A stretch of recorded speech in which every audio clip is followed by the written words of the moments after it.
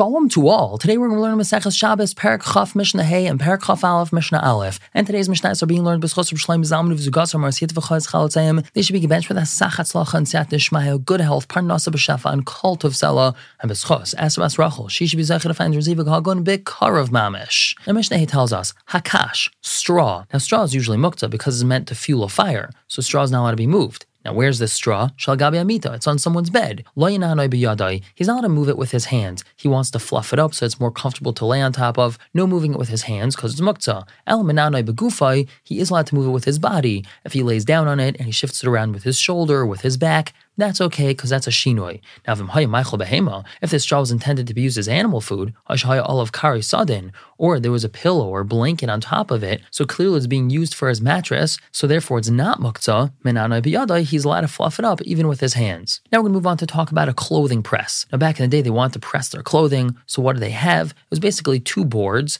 The clothing was placed in between these two boards, and then the upper board was pressed on top of the lower one, clamped down with either screws or nuts or bolts or something like that, and that way the clothing would get pressed and it would be nice and fresh. So the Mishnah tells us, Machbesh shel balabatim, a clothing press that's owned by a regular homeowner. This is the home version of the clothing press. Matirin, one's allowed to undo it, meaning they're allowed to undo the screws or whatever clamps are holding these boards together. Avaloi kaivshin, but one's not allowed to actually press clothing with it on Shabbos. That's because it's achana for the weekday.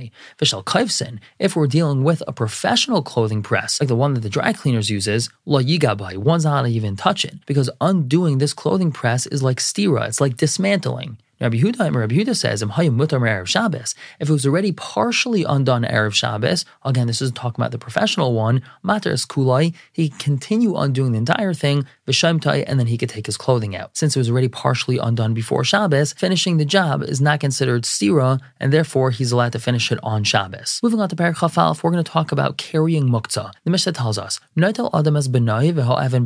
person's allowed to carry his son, even though his son is holding a stone.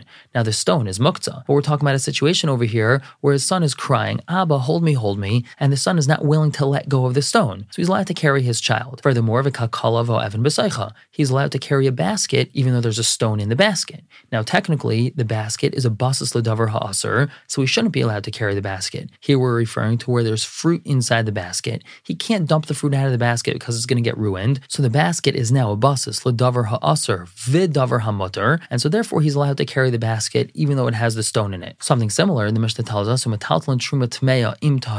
person's allowed to carry tamei truma with tahar truma, vim chulin, or if it's with chulin. That's because even though tamei truma has no use on Shabbos, a kohen can't eat it on Shabbos, so it's muktzah, since it's being carried with tahar truma or with chulin, so he's allowed to carry it. Rabbi Yehuda tells us something else in regards to truma.